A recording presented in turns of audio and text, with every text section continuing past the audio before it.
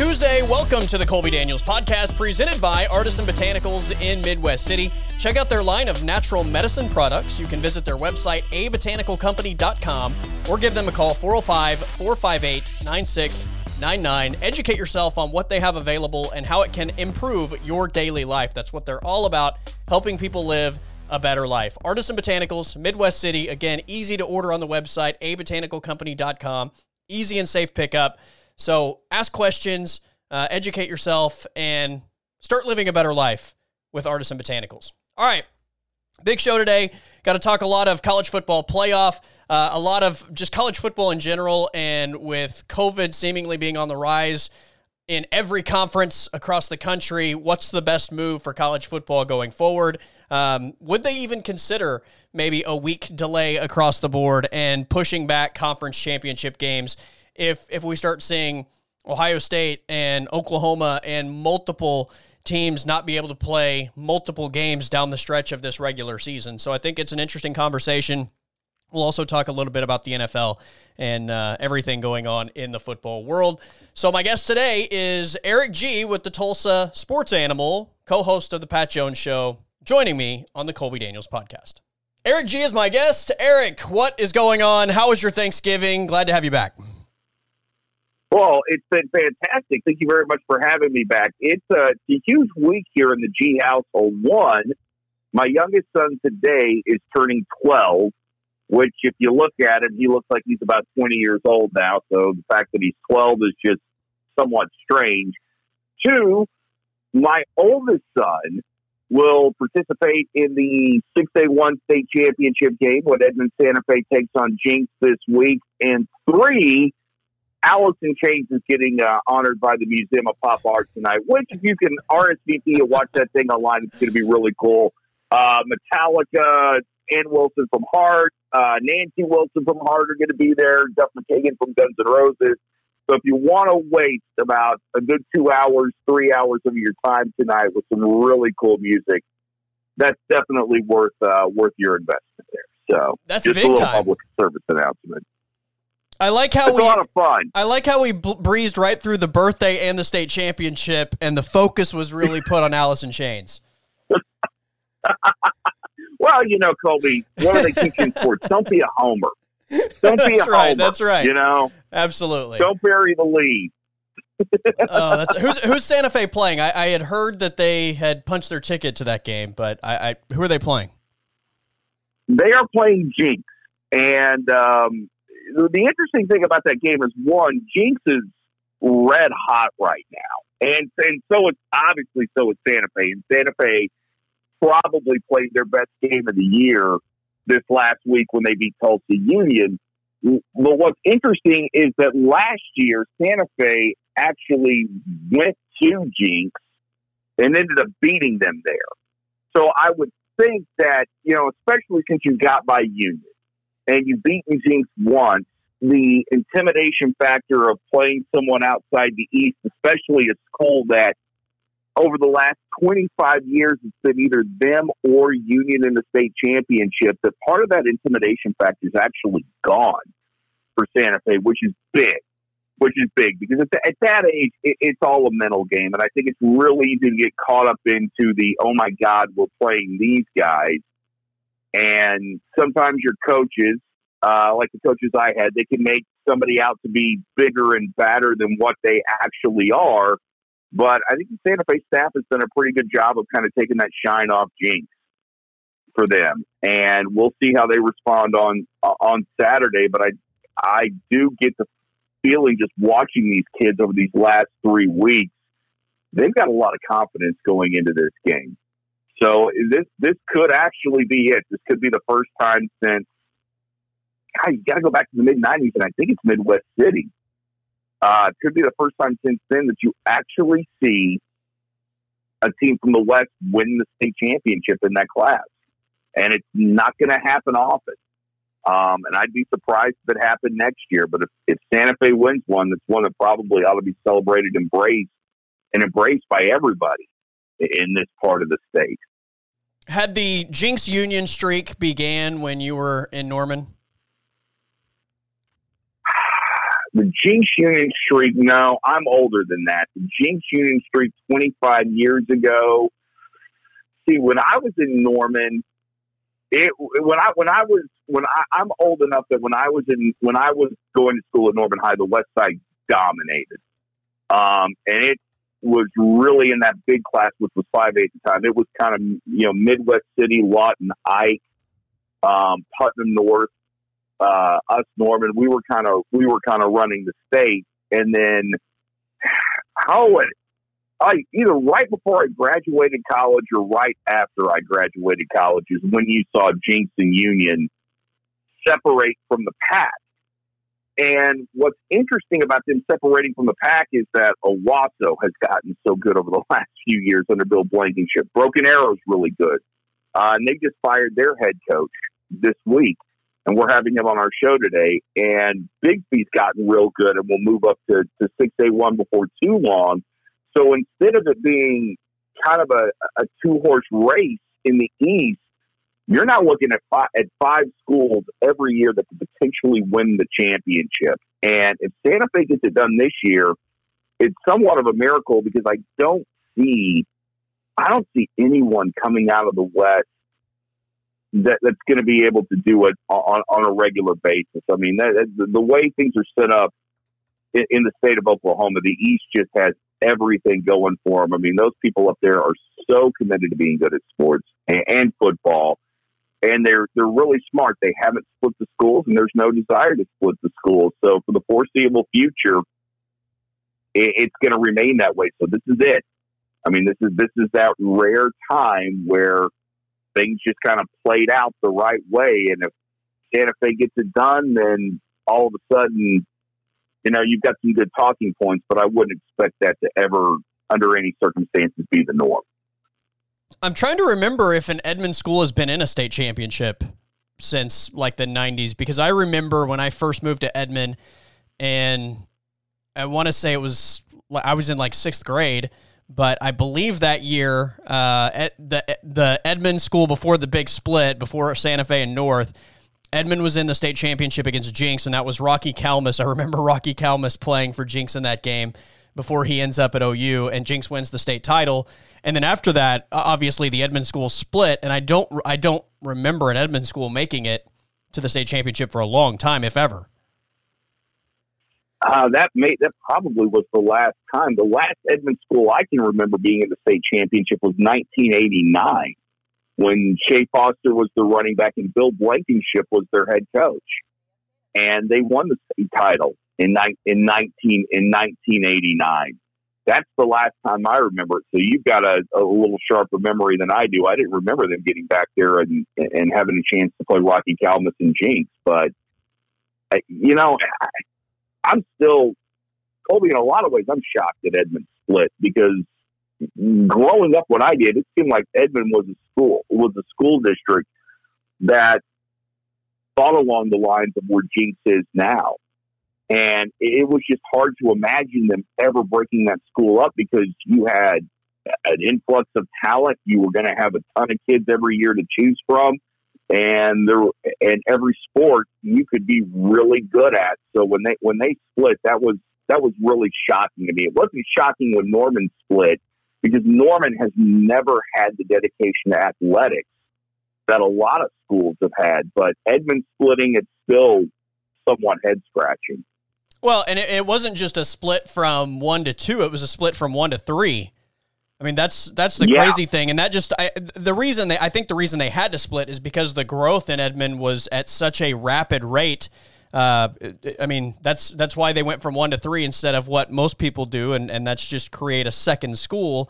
I do remember around that time the conversation around Edmond being, it was one of the fastest growing cities in the United States. So I would assume just the rapid increase of students on a yearly basis, they were trying to get ahead of the situation where they were going to be so overcrowded that they couldn't control it. And that's the thing. I mean, even when you're thinking about that academically, because Broken Arrow is the biggest school district in the state, and excuse me, and if you even mention split in that town, you'll get run out if you're on the school board. That's just not an option there. A lot of it depends on what your priorities are inside your town, inside your school district. How dedicated are you to academics versus athletics? And how small do you want those class sizes to be? Are you willing to just build a bigger high school and continuing to add on to that high school versus split? Sorry again. But that's just something that Broken Arrow is, they'll build forever on that one high school. Bixby will build forever on that one high school, and you'll never see them. You'll never see them go from 1 to 2 or, God forbid, 3 to 4. That's just not happening. Not now, not ever. I mean, those people, they want to win state championships, and they want their kids to have opportunities to win state championships. At least somebody else is finally getting that opportunity to win a title, other than like Jinx Union every single year. Well, it's just that rare year. And it's going to be interesting. I mean, the thing you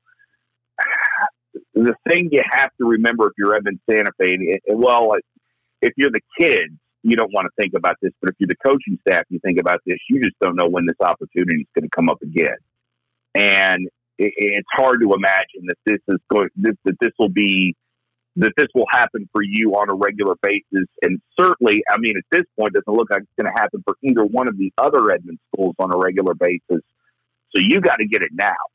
And it's really tricky at that age where, as a coach, you can convey sense of urgency without putting kids into a panic. Because the last thing you want them to do is go into that game and be overwhelmed. You want them to go into that game not only feeling like they've got a shot to win, but feeling like they are the better team, but understanding that you've got to get off to a good start. You have to take advantage. Any mistakes that Jinx made, we have got to turn into points. You have to make sure that, you're forcing them to 3 and out. And if you're not forcing them to 3 and out, if they go up 7-0, this game is not over. Do not feel like, they've got to understand there is no tomorrow. And there may be no tomorrow next year. And this may be the only chance for sophomores and juniors that you're going to get back to this, but you've got to do it in a way where when they're out there, they feel free and easy. They just have, they can let their hair down and go play football versus think about that moment and make it bigger than what it actually is. And, that's what you see a lot of times in sports is when colleges have opportunities that they don't normally have, or high schools have opportunities that they don't normally have, they shrink in that moment because all of a sudden it becomes too big. Now, especially if you get up. I thought that was going to happen to Santa Fe on Friday. They were up 21-0, and you just felt like that wasn't going to be enough to win the game. And certainly as that game went on, I mean, Union was bigger and stronger and was able to assert their will offensively. They just ended up not scoring enough points. But I think by the time that game was over, I still felt like Union was the better of the two teams on the field. Well, let's transition into college football, and I'm just curious, what is the percentage level of confidence you have that Oklahoma is going to play Baylor this week? 60-40, it's not going to happen. It just kind of feels like, every week we're just wanting to get to Wednesday and see where those tests are. And Baylor's had a lot of issues with COVID-19, but you know what? So is Oklahoma. And Oklahoma just released their reports yesterday, and there's still a good number of kids who have tested positive throughout the athletic department. And I just kind of wonder, in a week, can you get it under control enough to have enough kids to go out and play? And we're seeing the issues that the Baltimore Ravens are running into this week. So I'd say 60-40 that game doesn't happen this week, which puts OU into a bind because if that game doesn't happen and they go play West Virginia, even if they finish 5-2, I think I read a scenario where percentage points could keep them out of the Big 12 championship game. Is that for sure what they're going to do? I hadn't seen any official statement from the Big 12, and I could have easily missed it. But did they officially say they're just going to go to winning percentage? Well, now according to Barry Trammell's article, that's what it felt like. I think it would be very hard for the Big 12 to justify to OU that they did not get into the championship game over Oklahoma State if they both had the same amount of losses. Right. Of course, this could all be a moot point if Oklahoma State goes down to TCU this week and gets beat. Then maybe it doesn't matter at that point. But 5-2, according to Trammell's article, seemed like Oklahoma was flirting with the danger zone there and could be out on percentage points, which would be an extremely weird thing to cope with, considering what this year is. And then you go from being in a New Year's Six bowl to possibly getting to stuck in playing in a bowl in December. That you're a hell of a lot better than if you're OU. Yeah, it's an odd scenario, and that was what my assumption would be, that they were going to just go off of percentage points. I also wondered, depending on everything else that was going on in college football, if somehow they didn't collectively decide to maybe push everything back a week, like push the conference championships back, push the playoff announcements back, because this is happening in every conference. And I almost just wondered if at some point they just evaluate this thing as let's just pause for everybody so that we can get everybody back on the football field collectively and not just continue to put, Band-Aids over each one of these individual issues. But it's wild that we're coming to this finish line and I would add the NFL to this. We're coming to this finish line, and it just kind of feels like all of a sudden everybody is battling COVID as well. And I mean, Ohio State's situation is interesting also. One more cancellation. They don't even make the Big Ten championship game. Well, and one, I completely agree with you. It would be the best thing. The best thing to do for everybody involved is just pause, wait a couple of weeks, see if you can't get the virus under control enough, and then go out and play. That would be the smart thing to do. But it just seems that if you go back to the statements a couple of weeks ago, Bill Hancock's statements, it seems like and Bob Bowlesby's statements, it seems like college football is determined not to play those championship games, not to play the playoff games any later than what they absolutely have to for some reason, which makes no sense. Because if you can push it back and you have the facilities, even if you have to move the games this year, you can always go back to the Rose Bowl, and you can always go back to the Rose Bowl or whatever the other one is this year, and say, no, we can't play it here this year. Let's play it next year. We'll move things around as we need to, but for everybody's sake, for the health of everybody involved, we need to push this back a few weeks. And if we don't have the facilities, then great. Or if we can't play there, that's fantastic. We'll make it happen another way. And I guess the good news is what they're hoping for is that I think Minerva might actually have a vaccine by the time Christmas rolls around. Now, whether or not college students can get that's another discussion altogether. But I certainly wouldn't be banking on that right now, and I wouldn't think that a vaccine would be readily available until about, at the earliest for them, late January, early February. So, I don't know. This whole thing, Colby, and I know I'm kind of droning on you, but this whole thing seems very haphazardly done. And really, once athletic directors and presidents started looking at the amount of money that they were going to lose, that's when they decided that they were going to go forward. And it was consequences be damned. Well, here you are with the consequences. Possibly screwing teams out of an opportunity to play for something that they've rightfully earned, especially OU and Ohio State. Yeah, well, and I think beyond that, I mean, you're risking your ability to make more money at the end of the season. I mean, that's kind of where I view this thing. It's I'm all for them doing everything they can to make this thing happen, but if you have, I don't understand what the rush is to get it done by X date, right? Like, I think the one thing that we all kind of felt like was that time was on their side, and time has been on the side of everybody. I think in sports, nobody's been in a massive rush to get something done, understanding that, this may impact multiple seasons, and if that has to be the case, that has to be the case. So, again, my biggest thing is I don't understand what the rush is to get these, to get these title games done on December 19th, to have your playoff teams ready to play, what is it, New Year's Eve, I think, this year, or New Year's Day. To me, it just, I don't see what the obstacle is that prevents you from playing conference championships a week or two after the scheduled date and pushing that ultimately national championship game back toward maybe the end of December. The only thing I can think of is if athletic directors, and this is just an assumption, so please do not take this as word of God, but one, it might be when their fiscal year ends and begins, maybe that has something to do with it. But two, I mean, do you think that they sit down and they talk to coaches, and coaches said, if we're going to have a normal season next year, that spring needs to start by this date, we need to be wrapped up with spring by X, and by this date, we need to be in summer workouts and getting ready for the fall? Is that kind of what they're working towards?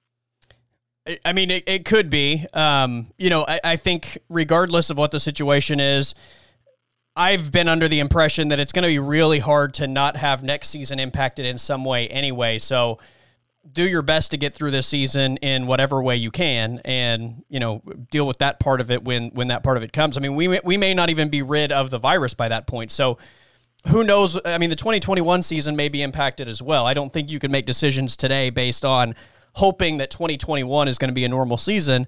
I don't know how much in past years, I know the conversation about finals and that break in December is always brought up as to, why there's such a long break between bowls and the end of the regular season and all of that good stuff. But again, because of the current situation, I don't know how much of a role that plays, if any, in this specific season.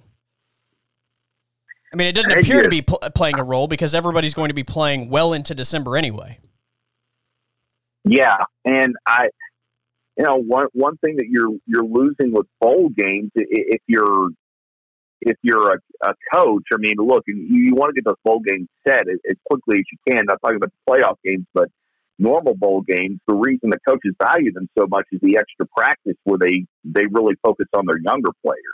They're starting to use that instead of being bowl preparation as another spring for their team. And I know that that's something that a lot of coaching staffs value, and they want to know that as quickly as possible. But I'll say this, Colby, I mean, if fans can't travel, which they shouldn't, if this is all really just kind of a made-for-TV event with some of these bowls in December, is there any reason we should be having them? I mean, the playoffs I get. You want to crown a national championship, go ahead and do that. But the Alamo Bowl, the Texas Bowl, the joke, the Pull-On Weed Eater Bowl, the Independence Bowl, is there any reason to hold those this year? It's an interesting conversation for sure. And look, I don't even know that we are going to have them. I mean, there's still a ways to go before those things actually take place. And we're at a point right now where so far the Red Box Bowl, Bahamas Bowl, Hawaii Bowl, Holiday Bowl, Quick Lane Bowl, Pinstripe Bowl, and Sun Bowl have already canceled their games. So, I mean, we're already 7 canceled bowl games in just at this point. And, who's to say that the Independence Bowl or the Alamo Bowl at some point doesn't decide to follow suit? So I don't think they're all going to cancel. I think there's probably going to be a mixture of bowl games and, the actual like college football playoff matchups. But yeah, I mean, it's, I think it's a valid conversation to have. What is the financial aspect this year for a bowl game when you can't have attendant? Like, how does not being able to have like your full attendance and all of that stuff factor into like the bowl payouts and stuff? Well, that's a very good point. I was thinking about that myself, because if you're an athletic director, knowing that there's going to be a major budget shortfall this year, and you may be faced with even playing football, you still may be faced with cutting programs, making massive layoffs, and certainly dealing with pay cuts. You want those bowl games played because you need that money. You need that extra $750,000. And if this year all you've got to do is dip into that payoff, take your team down there, and you're not worried about band and flying alumni, you're going to get a bigger piece of the pie than what you normally get. But if I'm a bowl game, do I really want to write that $500,000 check, a smaller bowl, that $250,000 check, if there's no gate, there's no concessions, people aren't coming, and I'm relying on whatever ESPN is paying me for this game or whatever I'm getting for advertisers? Because now I've got to worry about my operating budget for next year. And if you cancel it, you're still in that same situation. I mean, there's no easy fix for this, but it doesn't seem like, in a way, it doesn't seem like the people who are running the bowls and the people who are running college football have really sit down and had any sort of conversation about this whatsoever. It just feels like it still feels like we're flying by the seat of our pants. And at the same time, Colby, and the one thing that can't be forgotten is we're putting people's lives in danger by doing this. I mean, how comfortable are you going to feel if you're, let's just say you're Arizona, all right? You get an invite to the New Mexico Bowl to play New Mexico. And you've got COVID-19 running rampant through your program. New Mexico doesn't. Are you really going to want to infect those kids? If you're the New Mexico coach, do you want to play an Arizona team that, has had COVID-19 run rampant through their team all year? I mean, none of this, nobody wants to seem to talk about that aspect of it. This has all come down to finances. And that's where it's, I don't know, that's where it somewhat makes me ashamed of college football at this point. Well, I mean, even the NFL, I think it may have been Adam Schefter yesterday that made the comment that he had talked to a couple Ravens players that said they felt uneasy about traveling with the team, given how many players on that roster had tested positive over the last few days. Well, the Ravens shouldn't be playing. And if the NFL was deadly serious about these new COVID restrictions, which the NFL really does this. I mean, you think about this for a second. Think about how the NFL always flexes its muscle to say that we're going to take on an issue, whether it's COVID, domestic violence, whatever. They always flex. They always say the right things. They always have this get tough attitude. And then you just kind of see it fall by the way. There's not a lot of follow through. Tyreek Hill is a great example of that. I mean, if they really cared about domestic violence, Tyreek Hill would not be playing right now. It's just that simple. If the NFL truly cares about COVID and keeping its players healthy and wanting players to follow the protocol, then you hammer the Ravens, not by losing a draft pick, not by fining them, but forcing them to forfeit not only this game with the Steelers, but their next game with the Dallas Cowboys. And you send a strong message that you're going to keep them out of the playoffs because, look, we want you to be safe. We want the other teams to be safe. And if your staff or your players aren't going to follow the protocol, then this is how we're going to punish you.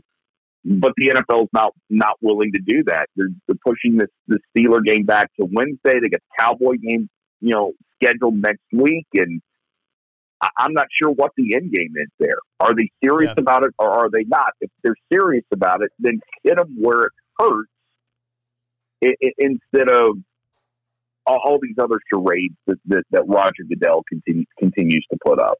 So Ravens Steelers went from Thursday night to Sunday night to Monday night to Tuesday night to Wednesday night, and now it appears as though Ravens Cowboys is potentially next Tuesday night. Like we're getting very close to that point, unless the NFL wants to delay the start of their postseason. We're getting very close to this point where we may have teams playing middle of the week. We may have NFL football every night of the week, and we may have a bunch of teams playing in short weeks.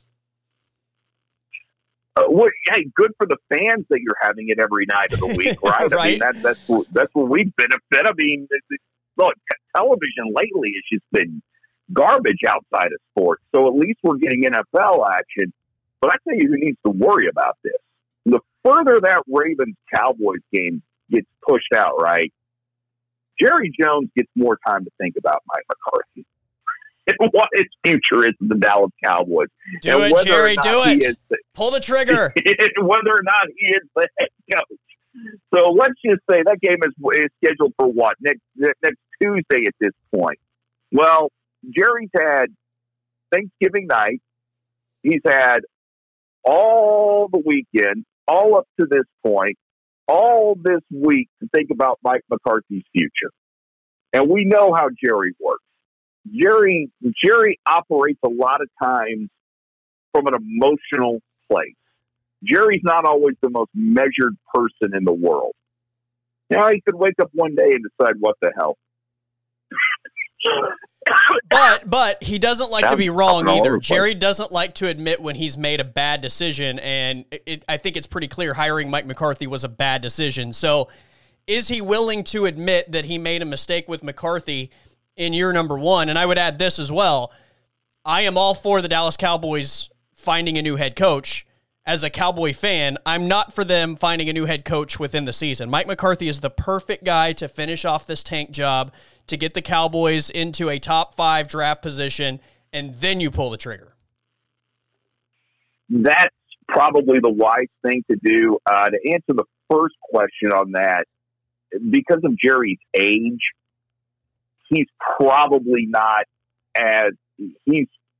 because of Jerry's age and the fact that he's in the fourth quarter of his life, he's probably okay admitting that he was wrong at this point. Not firing Mike McCarthy, because more than anything, he wants to win a Super Bowl, and if that means that he's got to eat a little crow and pay off Mike McCarthy to get the right guy in, Jerry's probably more than willing to make that move than he was in years past. Does Bill Belichick want out of New England yet? I mean, you're a Patriots fan. That team is a disaster. He may not, but Robert Kraft may want him to change. The question is that, you know, Robert Kraft has got to look at the way that this organization's been run, and the bottom line is that Bill as a GM over the last few years has not been very good. He's been very Jerry Jones-esque.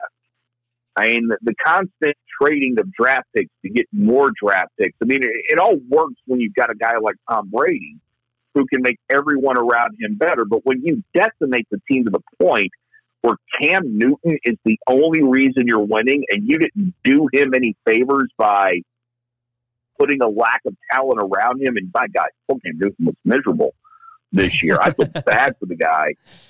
If you're Robert Kraft, you have to ask yourself right now, is the Patriot way still working? And the answer to that is no, it's not working. You are one of the smartest men in the NFL. And whether it's Dimitroff, whether it's bringing back Scott Pioli, whether it's finding a whole new GM that has a completely different look, it's time for the Patriots to become a more prototypical organization where you have a GM, you have a coach, they either work in concert or the GM is making the personnel decisions. And you're relying on him and the scouts, and the coach is just there to make it work. Either way, that's what you've got to do now. And for Robert Kraft, who has an immense amount of admiration for Bill Belichick, it's going to be incredibly difficult for him to have that conversation with a man that's won you 6 Super Bowls. Okay, let's not forget this. But you have to have a conversation with the man that's won you 6 Super Bowls and say, this isn't working anymore. Now, next year, they're going to have a ton of cap room. And they're going to have the opportunity to go out and sign all kinds of free agents. But if you're a free agent and you know the way Belichick operates, is that a place you're really beating down the door to get to? No. Because Tom Brady's not there anymore. Are you still going there to get your ring? That's always the thing that the Patriots had is, we can sign this guy for 1 year. We can give him money for 1 year. He's willing to take it. All he wants to do is win a ring. Well, now you don't have that. You don't even have a quarterback for next year. It doesn't seem like there's any real direction on how you want the organization to be built. Now is the prime time to have that conversation with Bill Belichick and just tell him, your way didn't work anymore. And I can't have you retire and leave the organization to your two sons. I can't do that. I've let you make all the decisions personnel. I've let you make all the coaching staff decisions. We need to do something different. And I don't know how you do that with a guy whose ego's that big. It has the, it's one thing if he didn't have the trophies in the case, point to, but he's got the trophies in the case to make a compelling argument. So Robert Kraft better be willing to, better be willing to have a knockdown drag out with Bill at the end of the year. That's the only way the Patriots can move forward. And God, they're going to be the best drama of the offseason. They're going to be the most interesting team to watch here over these next few weeks. So get your popcorn ready. Get your popcorn ready and turn on the NFL Network and rip the knob off, because the drama that's going to play out is going to be fantastic. I think almost as good as the NBA. Yeah, he's the best that's ever done it. But I think, like most situations, being in the same place for too long can get very tired. And that's just kind of the feeling I have with New England. I mean, he's been there so long. It's probably just time for everybody to have some new scenery. And look, here's the ultimate setup. When you consider how bad everything seems to be going in Tampa with a team that has a lot of talent on it, how crazy is it to think that a year from now, Bill Belichick is in Tampa Bay coaching Tom Brady again, and they are real players in the NFC? It's not the most insane idea that I've heard. What you have to ask yourself is, Brady left New England to get away from Bill Belichick. Those two, their relationship hit an impasse by all accounts. So if you're the owners, you're the Glazers, you're going to go down to Tom Brady, you're going to, you'll walk down from your, from your office and say, hey, we're thinking about hiring Bill. And how well is that going to sit with him? And the other thing with Brady and Belichick, which is hilarious, is both of these guys want to win Super Bowls without each other. Yeah, they want to be able to. They don't want to be tied together for forever.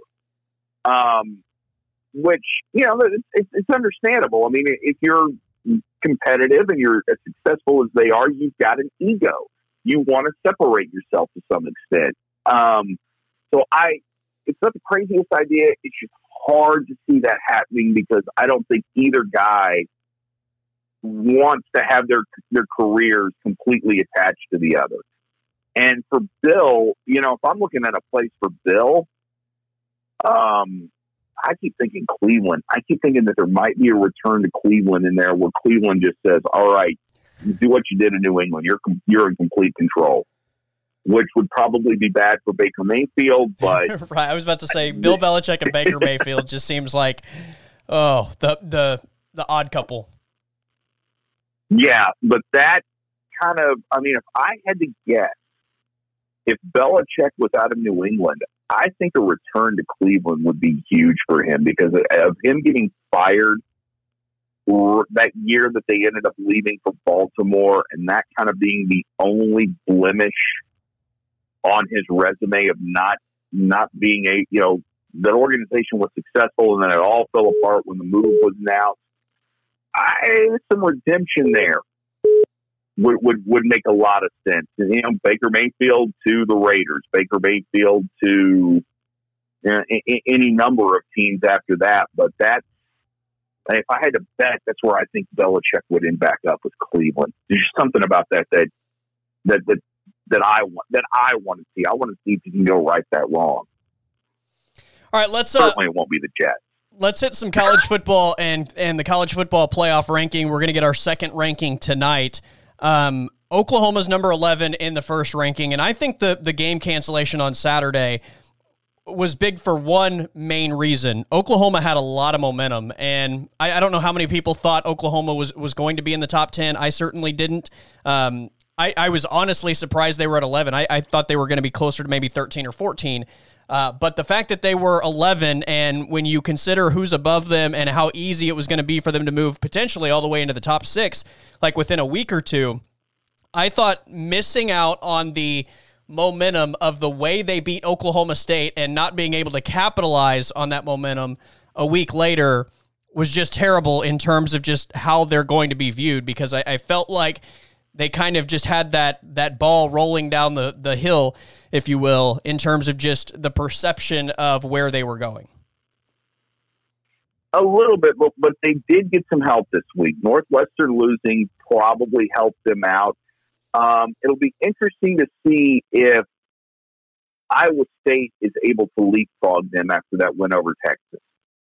And maybe we see OU stay at 11, Iowa State gets into the top 10, or maybe they're both in the top 10 by the end of tonight's rankings. But if there's one thing that I'd be on the lookout for, is what the committee thinks about Iowa State, because they do have a win over OU. They've got a win over Texas. And how much is the committee holding that first game loss to, was it, can't remember, they lost to Louisiana, right? It seems like every Big 12 team lost to yes. Sun Belt team. Yeah. So they lose to Louisiana. What does the committee think about that loss? But that's what I'm looking for tonight. Does Iowa State leapfrog OU? And I do think that could possibly happen this week. It could. The good thing is, I mean, if this whole conversation is irrelevant if Oklahoma doesn't make the Big 12 championship anyway. So the good thing about that is that gets to play itself out at the end anyway. So it's not really a big deal if Iowa State jumps Oklahoma. In fact, it might actually be better for Oklahoma if Iowa State were to jump them, and then they have the opportunity to beat a higher ranked team in a championship setting. No, I absolutely agree with you on that. And the other thing that I'm looking for tonight, more so than Oklahoma, is what are you going to do about Ohio State and A&M? Because the truth of the matter is, Ohio State keeps getting games canceled. And you may think they're one of the 4 best teams in, but with them playing so little, with them playing so many more few games than A&M has, I think you have to make A&M 4 this week. You should make A&M 4 this week. And it's not so much a punishment for Ohio State as much as it is, this is just kind of the way that the season is played out. Some of this is beyond your control. And I got to wonder if the Big Ten, I really do wonder what the powers to be at the Big Ten are thinking, since they decided not to play the game, or decided not to play the beginning of this year. Do they still feel that it was a wise choice to rethink that and crank up the season again, considering they can get left out of the playoffs and have an undefeated Ohio State team? I wonder what they're really thinking right now, and if they really do feel like this was worth it, or would they have been better off just trying to cobble something together in the spring?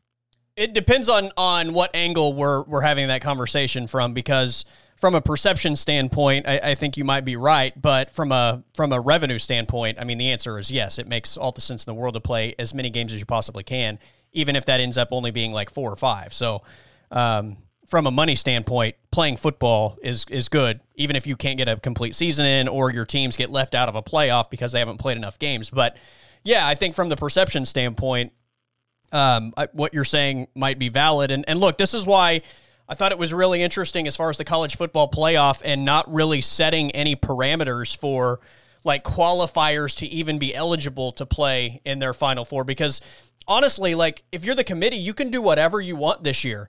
You can put whatever 4 teams you want to put into that thing, and there's not really a wrong answer. I mean, nothing is, in a normal year, I think it's hard to compare like Ohio State to Texas A&M. They don't even, they don't play the same opponents. They play in different conferences. They've probably played a different amount of games, 13 and 12.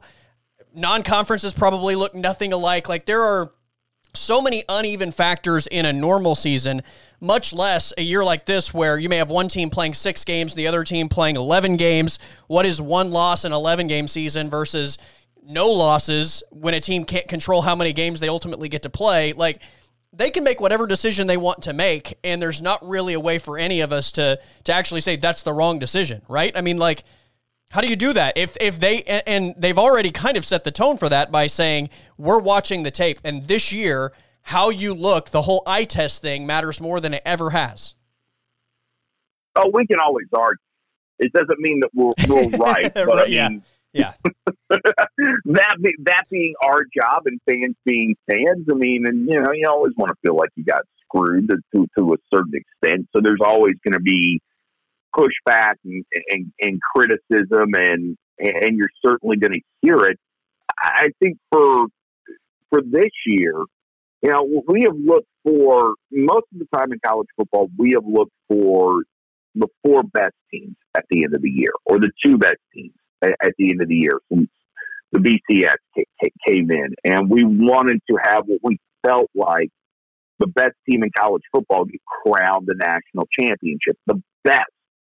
Which is not necessarily the most deserving. Right. This is one year where if you wanted to say Cincinnati is more deserving than Ohio State, based on number of games played and starting earlier and them putting their players at risk a lot sooner, I wouldn't have an issue with that. And I almost think that this year is set up so you can have the most deserving teams instead of necessarily the best teams playing at the end of the year, which, honestly, if you're asking me who the best 4 teams in college football are right now, I'd say Alabama, Clemson, Ohio State, and then at that point, flip a coin, A&M or Notre Dame. I've been really impressed with Notre Dame, but I honestly think if Clemson had their full allotment of players, they probably win that game in South Bend. And you're going to see that when they meet up in the ACC championship, provided that Clemson is healthy. That being said, you know, Ohio State's in a bind because how do I justify it in Cincinnati? Well, you played more games, you're undefeated.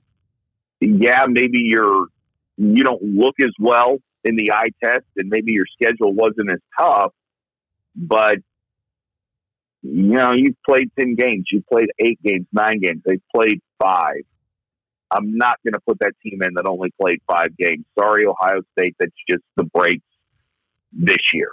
If you want to complain to your conference. Don't complain to us on this, because it wasn't us that forced you to start at the end of October. You could have very easily started at the beginning of September, and your conference just chose not to, and you didn't push hard enough. Yeah. So I don't know if that's the right message to send or not, but that's exactly the message that you are sending. Well, it's, you know, the interesting part of this with college football is every year we get into this debate about, you know, how you select 4 teams.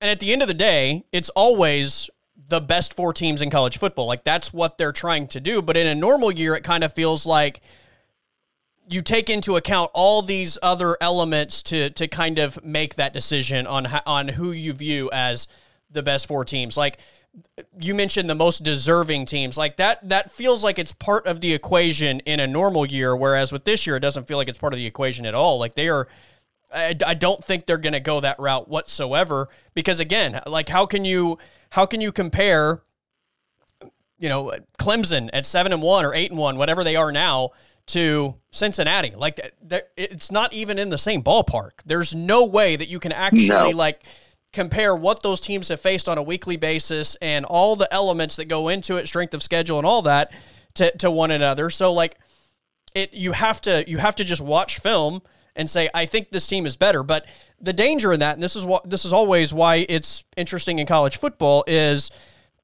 you know, what's the point in playing a season if that's the scenario that we have? I mean, why not just every year go into the season saying, well, we think Alabama, Clemson, Ohio State, and like name your 3rd team or the 4th team. We think these are the best 4 teams, so this is just what it's going to be. Like, it almost feels like most seasons it's predetermined anyway. But when you take out what actually happens on the football field from the equation, then it kind of just becomes a free for all. And that's where they've kind of put themselves this year, and really through no fault of their own. When we shut down in March, none of us had any idea of just how long this was going to be. Was going to be a couple of weeks, a couple of months. It turns out it's something that we as Americans do a really bad job of under control. Unlike Taiwan, who's done a really good job of it. So now you've got this hodgepodge of schedules, teams, not a lot of common opponents that you've got to compare. And it comes down to eye tests, games played. And the bad thing about that committee is that there really aren't any neutral parties on that committee. I mean, no matter what you say, everybody's got their own interest. Absolutely. And you've got your people from the Big Ten there who are, and we get back to the one thing, it's all financially motivated. So if you're Barry Alvarez, and I can't even remember if he's still on the committee, but if you're Barry Alvarez, you're going to fight like hell for Ohio State. You just have to, because them going is going to make your conference money, and that money is going to filter down to Wisconsin. If you're Joe Castiglione, you can't fight for OU, but you sure can for Iowa State, even though they may not deserve it. So it's this, with everybody looking for that, with everybody looking for their piece of the pie, this is going to get nasty this year. I mean, this may be the nastiest conversation you have seen between the playoff committee since this thing first came in. And I think it's going to be very hard to get everybody to agree to the four teams they think deserve to be in it. But ultimately, it will come down to what they ultimately think will make the most money for them. I mean, that's exactly what it'll be. Yeah. Even if they weren't going to make it like a public situation, this would probably be the year where within that room, they set certain parameters for what they're going to take into consideration. Like if you don't play 6 games, we're not going to consider you. Maybe if you have more than one loss, we're not going to consider you. If you're not a conference champion, we're not going to consider you. Like it almost feels like this year more than ever, even like I said, even if it's not like something they're writing into the way they're doing this, they come to a handshake agreement within that room. Like, we're not going to put a non-conference champion in our Final Four this year, or something along those. Like, there has to be some sort of jumping off point, I feel like, this year, maybe more than ever. Because, again, in other years, there are reasons why maybe you can make the case for this team over this team and blah, blah, blah, blah, blah. Like, we understand how this thing works every single year. But when you're, like I said, when you're comparing these teams that there's just no way to honestly compare them when the games are not even close, when the schedules are not even close, when one team's undefeated but another team has played twice as many games and has a single loss. Like, maybe this is the year where they just need to say, hey, if you win a conference championship, you're eligible, and that's how we're going to do this. But if you're not, then you're just left out. Or maybe they've already come to the decision within that room, if Ohio State doesn't get to 6 or 7 or however many games played, we're not going to put them in the Final Four. Like, I don't think it's something that they have to just make public, but within that room, I think they can come to some sort of agreement that we need to set some sort of parameter, some sort of qualifier to even be eligible for us to put you into a Final Four. The only problem with that is, what do you do with Clemson and Notre Dame if they split? Yeah, well, do you tell Notre Dame, we know you beat Clemson, especially in a year where they weren't even on your original schedule and you just got loaded with them. We know you beat them. You probably had an advantage because they weren't their full team, but because they won the conference and beat you the second time, we're going to keep you out of the playoffs. They're going to be very hard. And first of all, I think if there's any chance to put Notre Dame in, they're going to do it. Yeah. They have proven that time and time again, although smart move.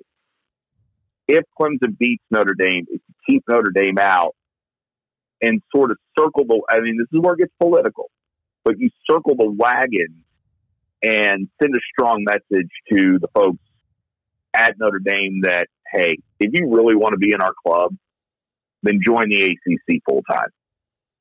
Figure it out, because we're going to keep you out as long as you're independent. We're going to keep you out of it. We're going to keep you out, even though it may hurt us financially.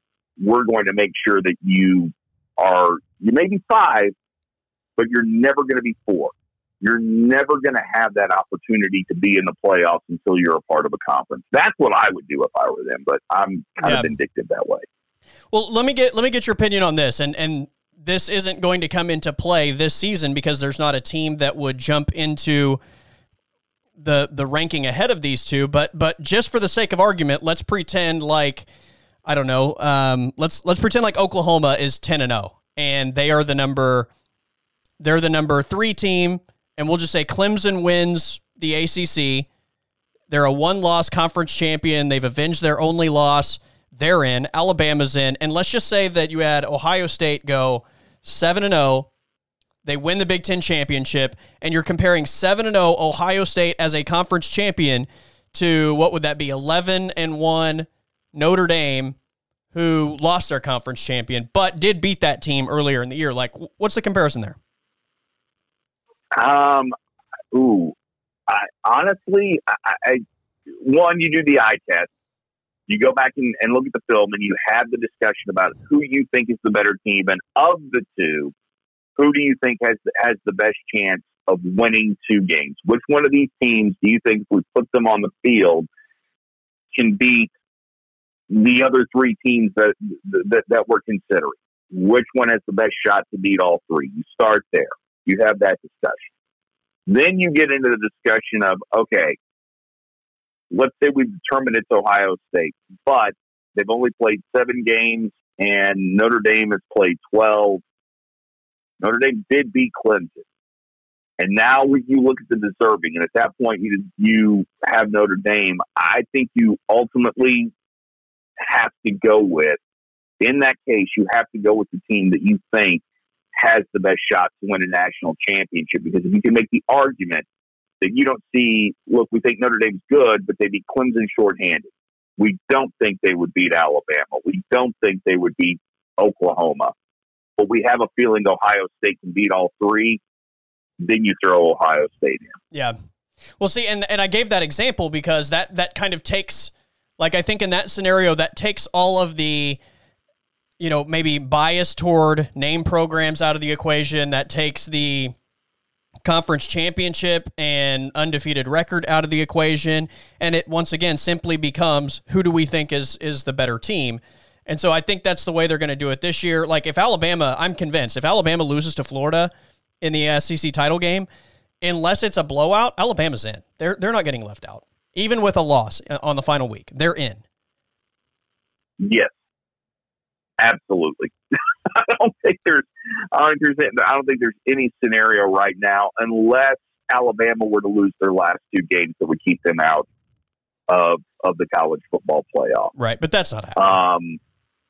No, not now. I mean, and who do they have left? They've got LSU, which is bad, and then most likely, what's the other one? They're going to play Florida. Florida, yeah. And it'd be interesting to see now if Florida beats them. It'd be interesting to see what then happens, because is there an opportunity if Florida beats Alabama and Clemson beats Notre Dame that you have an all SEC ACC Final Four? Yes, which I wouldn't have a problem with. No, I think those would be the best 4 teams. I agree. The only thing I would have a problem with is that A&M beat Florida, and if A&M's only losses to Alabama, I would honestly, for the first time in my life, feel bad for Texas A&M for being left out. Yeah, I know they beat Florida. They just don't look like they're on the same. Like, we go back to eye test.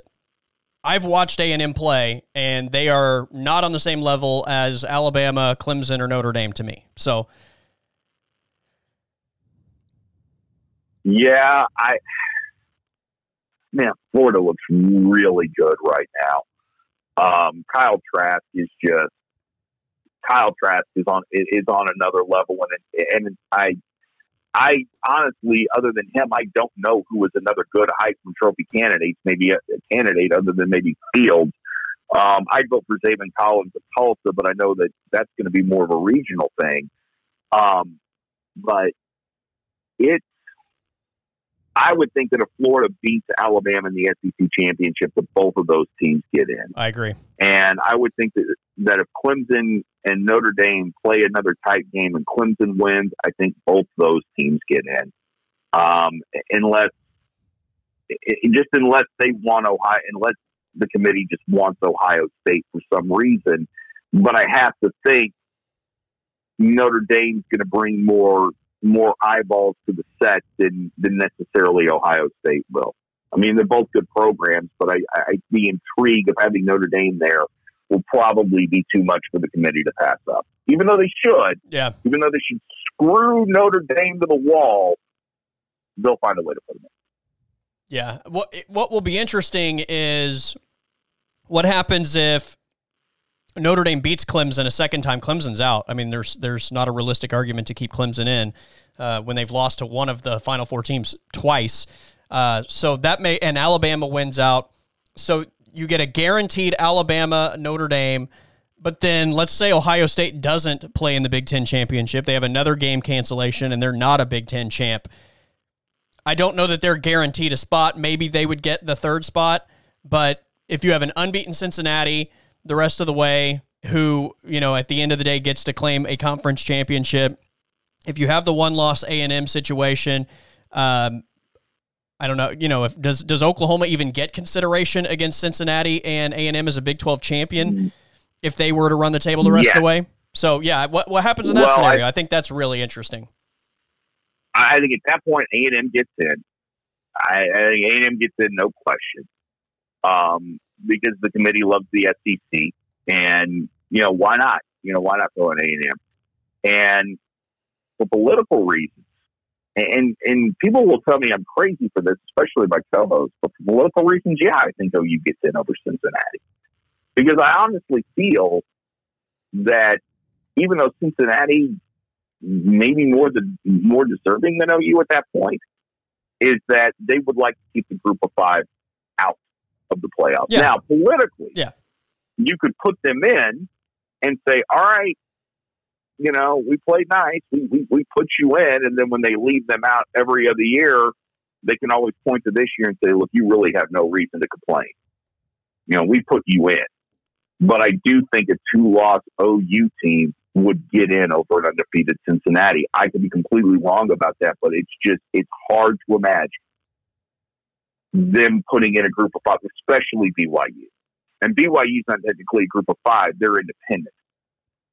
I don't think there's any way BYU gets into the Final Four. No, if they're the highest ranked non-Power 5 team and they're undefeated, and you're looking at a 2-loss OU will definitely get in over Brigham Young.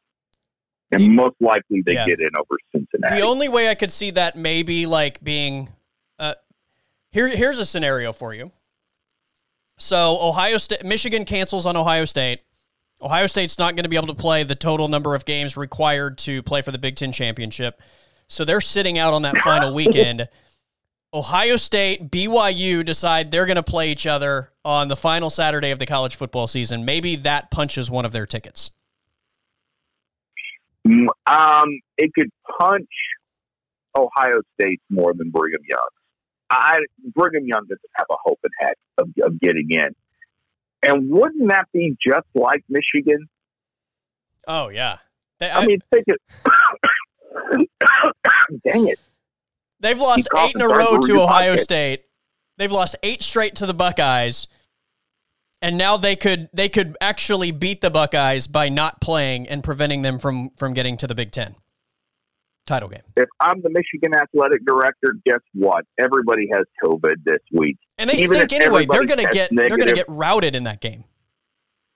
Yeah, if I'm the Michigan athletic director, we've got 45 cases on the football team of COVID between staff and players. There's no way we can play this game. Yeah, I would screw them so bad. Oh my God, I'm evil.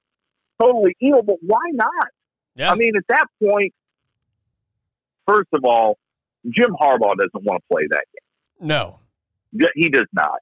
And he's probably on his way out anyway, either by his own volition or by, and I may have misused that word, he's either going out on his own terms or Michigan's going to push him out. And he knows this year he can't beat Ohio State. He doesn't want to suffer one more loss. There is, Colby, now that you bring that up, I would bet you a steak dinner that game doesn't get played. And we're going to hear, Michigan's going to end up becoming like the Baltimore Ravens where they can't get it under control for a week. All they got to do is put some numbers on a piece of paper. It's not like anybody's going to be watching them test. Right. That makes all the sense in the world to do that. And think about that. Yeah. Michigan could just stick it to Ohio State by not even showing up for the game. All right. Yeah, it's crazy. Whatever. And honestly, if there's as much hate as people say there is within that rivalry, you've lost 8 in a row, you have a horrible team, I wouldn't put it past them. I honestly, at this point, Auburn, would be surprised if that game actually happens. Prove to us you hate each other more than Auburn and Alabama. Right. Prove to us that. Prove to us by not playing that you really hate Ohio State.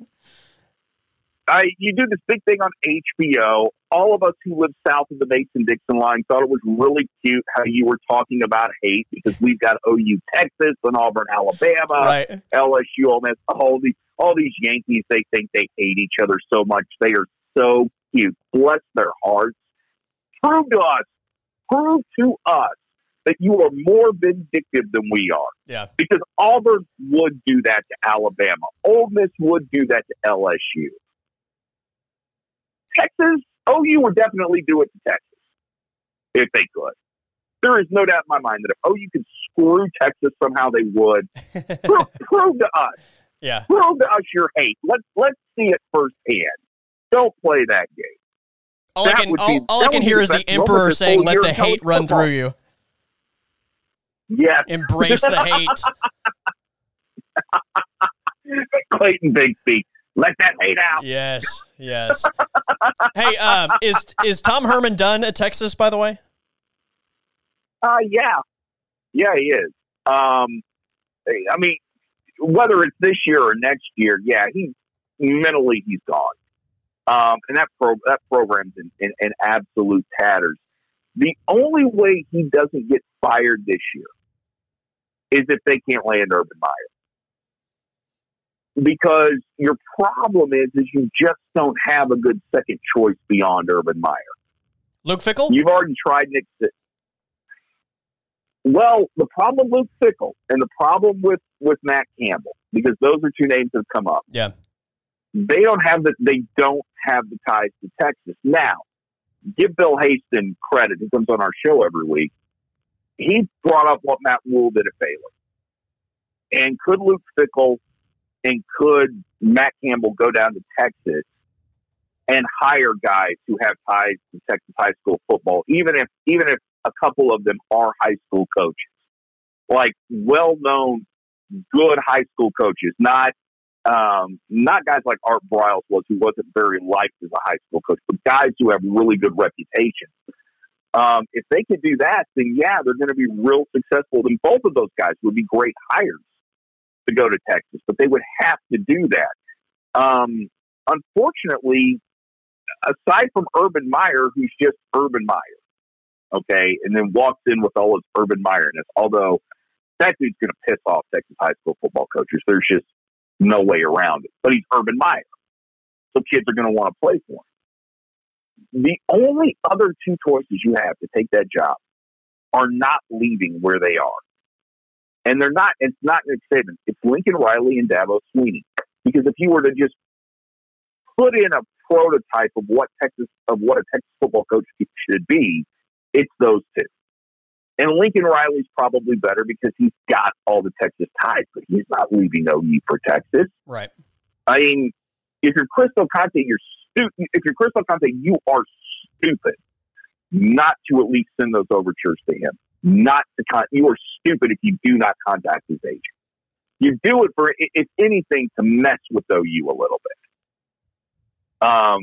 You have to, and just throw the worm out there, see if the fish bites. Most likely it's not, but you do it anyway. And then after that, the pickings get real slim. So you're probably better off with Tom Herman for one more year until another candidate arises. Now, one guy we haven't thought of, and his name hasn't been mentioned, but why not reach out to Matt Rule? Take that, he was able to do it at Baylor, and we're sitting here saying, well, Matt Campbell and Luke Fickell should follow his template. Well, get the guy that created the template. See if he'd be willing to leave the NFL for Texas. Yeah. He'd be crazy too. He'd be nuts to leave the NFL if he just doesn't, especially if he's kind of done with the whole college game recruiting. And yeah, you have to ask the question though. Make him tell you no. But so if you are Chris Del Conte, Urban Meyer's your first choice.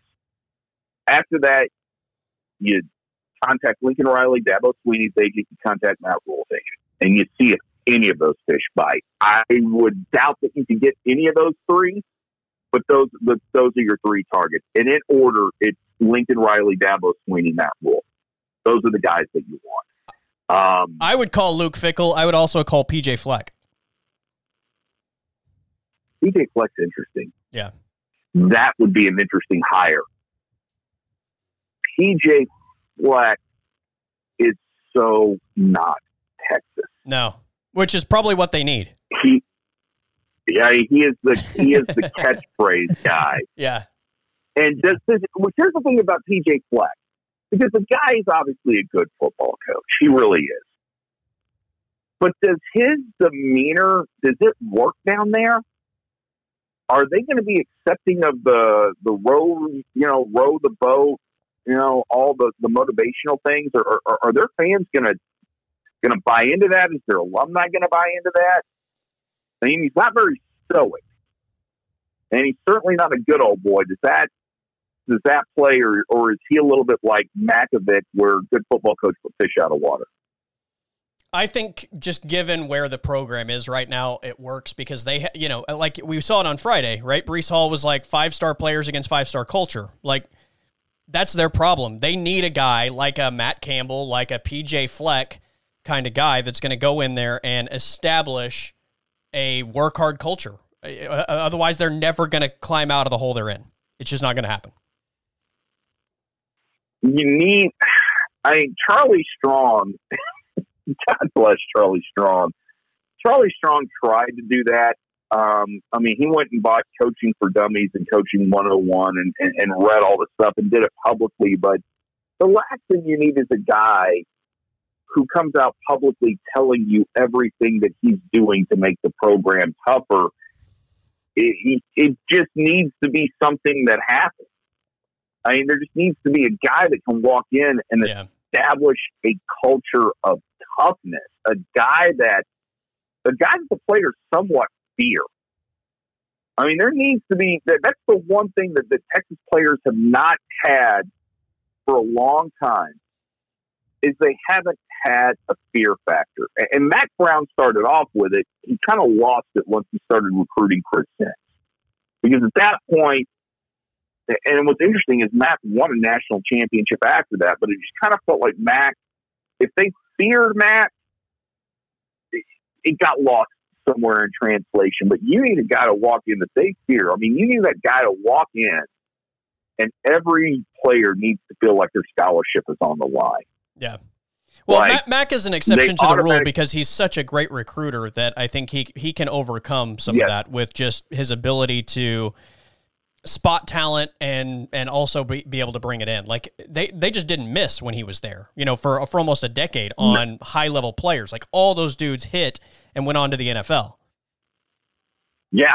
I mean, and you can just go down the list of them. Mm-hmm. And he was really good at getting quarterbacks too, because I mean, if you think about it, Major Applewhite, all right, so Chris Sims, not so much, but then you had Colt McCoy, you had Vince Young. in there. You didn't. After that though, Case McCoy. Some of those things got a little weird, but. Yeah. What Texas players need to feel like is they've got to earn that scholarship. That it's not guaranteed now, and I'm willing to cut bait with anybody here because y'all haven't done a thing to make me think that I have to keep any of you. I don't care who you are. I don't care what draft grade you have. I don't care where you were ranked in the recruiting, how many stars you have. You need to have the fear of losing your job, losing your scholarship. Telling them they can't come into the locker room, making them walk to the practice facility. Whatever. Who cares? Yeah. The zero tolerance crap that Charlie Strong had. All that's great. That's just words. But it's when players really feel like, oh my God, this guy really. There needs to be a cleansing. You need to see kids jump in. You need to see a record number of kids jump into the transfer portal. But it's a delicate balance of you don't want to decimate the program any further than what it is. But kids have got to realize that it's nothing's guaranteed in this life. And I think Meyer's the one guy that once he walked in, he's got everybody's attention. Yeah, without a doubt. And I don't think he'd be anybody's friend. I think the thing with Fleck, it works in Minnesota because I think Fleck is too friendly with the players. I think that's why he wouldn't work at Texas. And you need someone that just does not care, doesn't give a damn about those kids. And once you get that, you'll be rolling again. Yeah. Well, if you're Oklahoma, you better hope that Tom Herman sticks around for a while because Texas isn't getting any better with him in control. No. And I honestly think Urban Meyer going down to Texas helps Oklahoma a lot. Because Oklahoma's needed to establish a culture of toughness for a long time. Well, Oklahoma, in order to establish that culture, needs to be pushed. And right now, they're not really pushed in the Big 12. Oklahoma's its own worst enemy. There's nobody out there that can beat Oklahoma more than they can beat themselves. And that's been proven these two games with K-State and with Iowa State. So OU needs somebody that they fear. OU needs somebody that they feel like they have got to work harder than every week in order to beat them. Right now, OU knows they're going to outwork Texas. They're going to out-tough Texas. They're going to out-tough OSU. They're going to have OU just knows they've got better athletes. They've got tougher athletes. OU needs a foil. They need someone that they fear on the recruiting trail. And right now, there's no one to fear inside the conference. It's all outside the conference. No doubt. So I'm all for Urban Meyer going to Texas because honestly, I think it makes OU better. I think he will make OU a better program, and he will make Lincoln Riley a better coach than what he already is. All right, so you're 60-40. The Sooners will not play. I'm 50-50, and I said even I don't think I'll feel better about it until Thursday. So we'll see. I hope I am wrong. Yeah. I hope I am so wrong. Yeah. And Tulsa, good Lord, they've had. I said yesterday, it's like they've had the worst luck in college football off the field while having the best luck on the field. Yes, and they have lived a very charmed life on the field. They win games in the most unusual way. Which, by the way, Zayvon Collins is just tremendous. And anybody that's not watching this team, look, they're the most fun thing on television.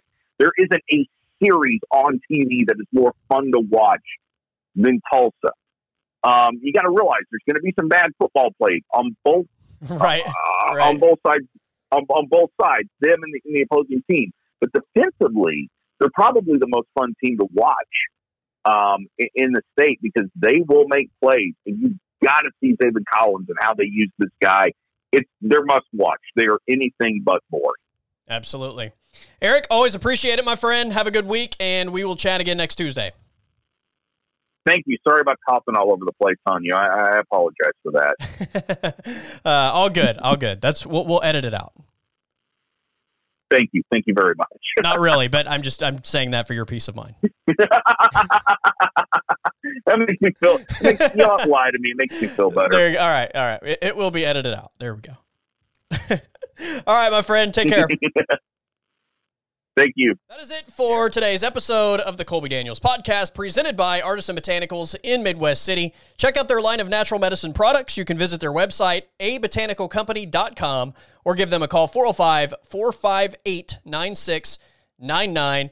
Educate yourself on their line of products and how it can improve your daily life. It's an easy order online, abotanicalcompany.com, easy and safe pickup. So again, check them out, doing great things within the community, and I'm really happy to have them on board with the podcast. All right, that is it for this episode.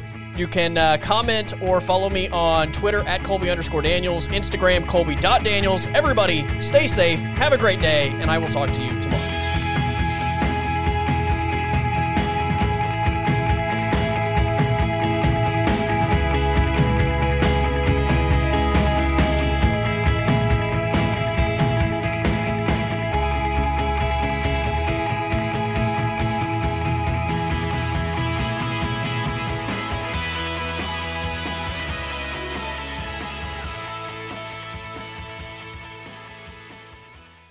The podcast is over.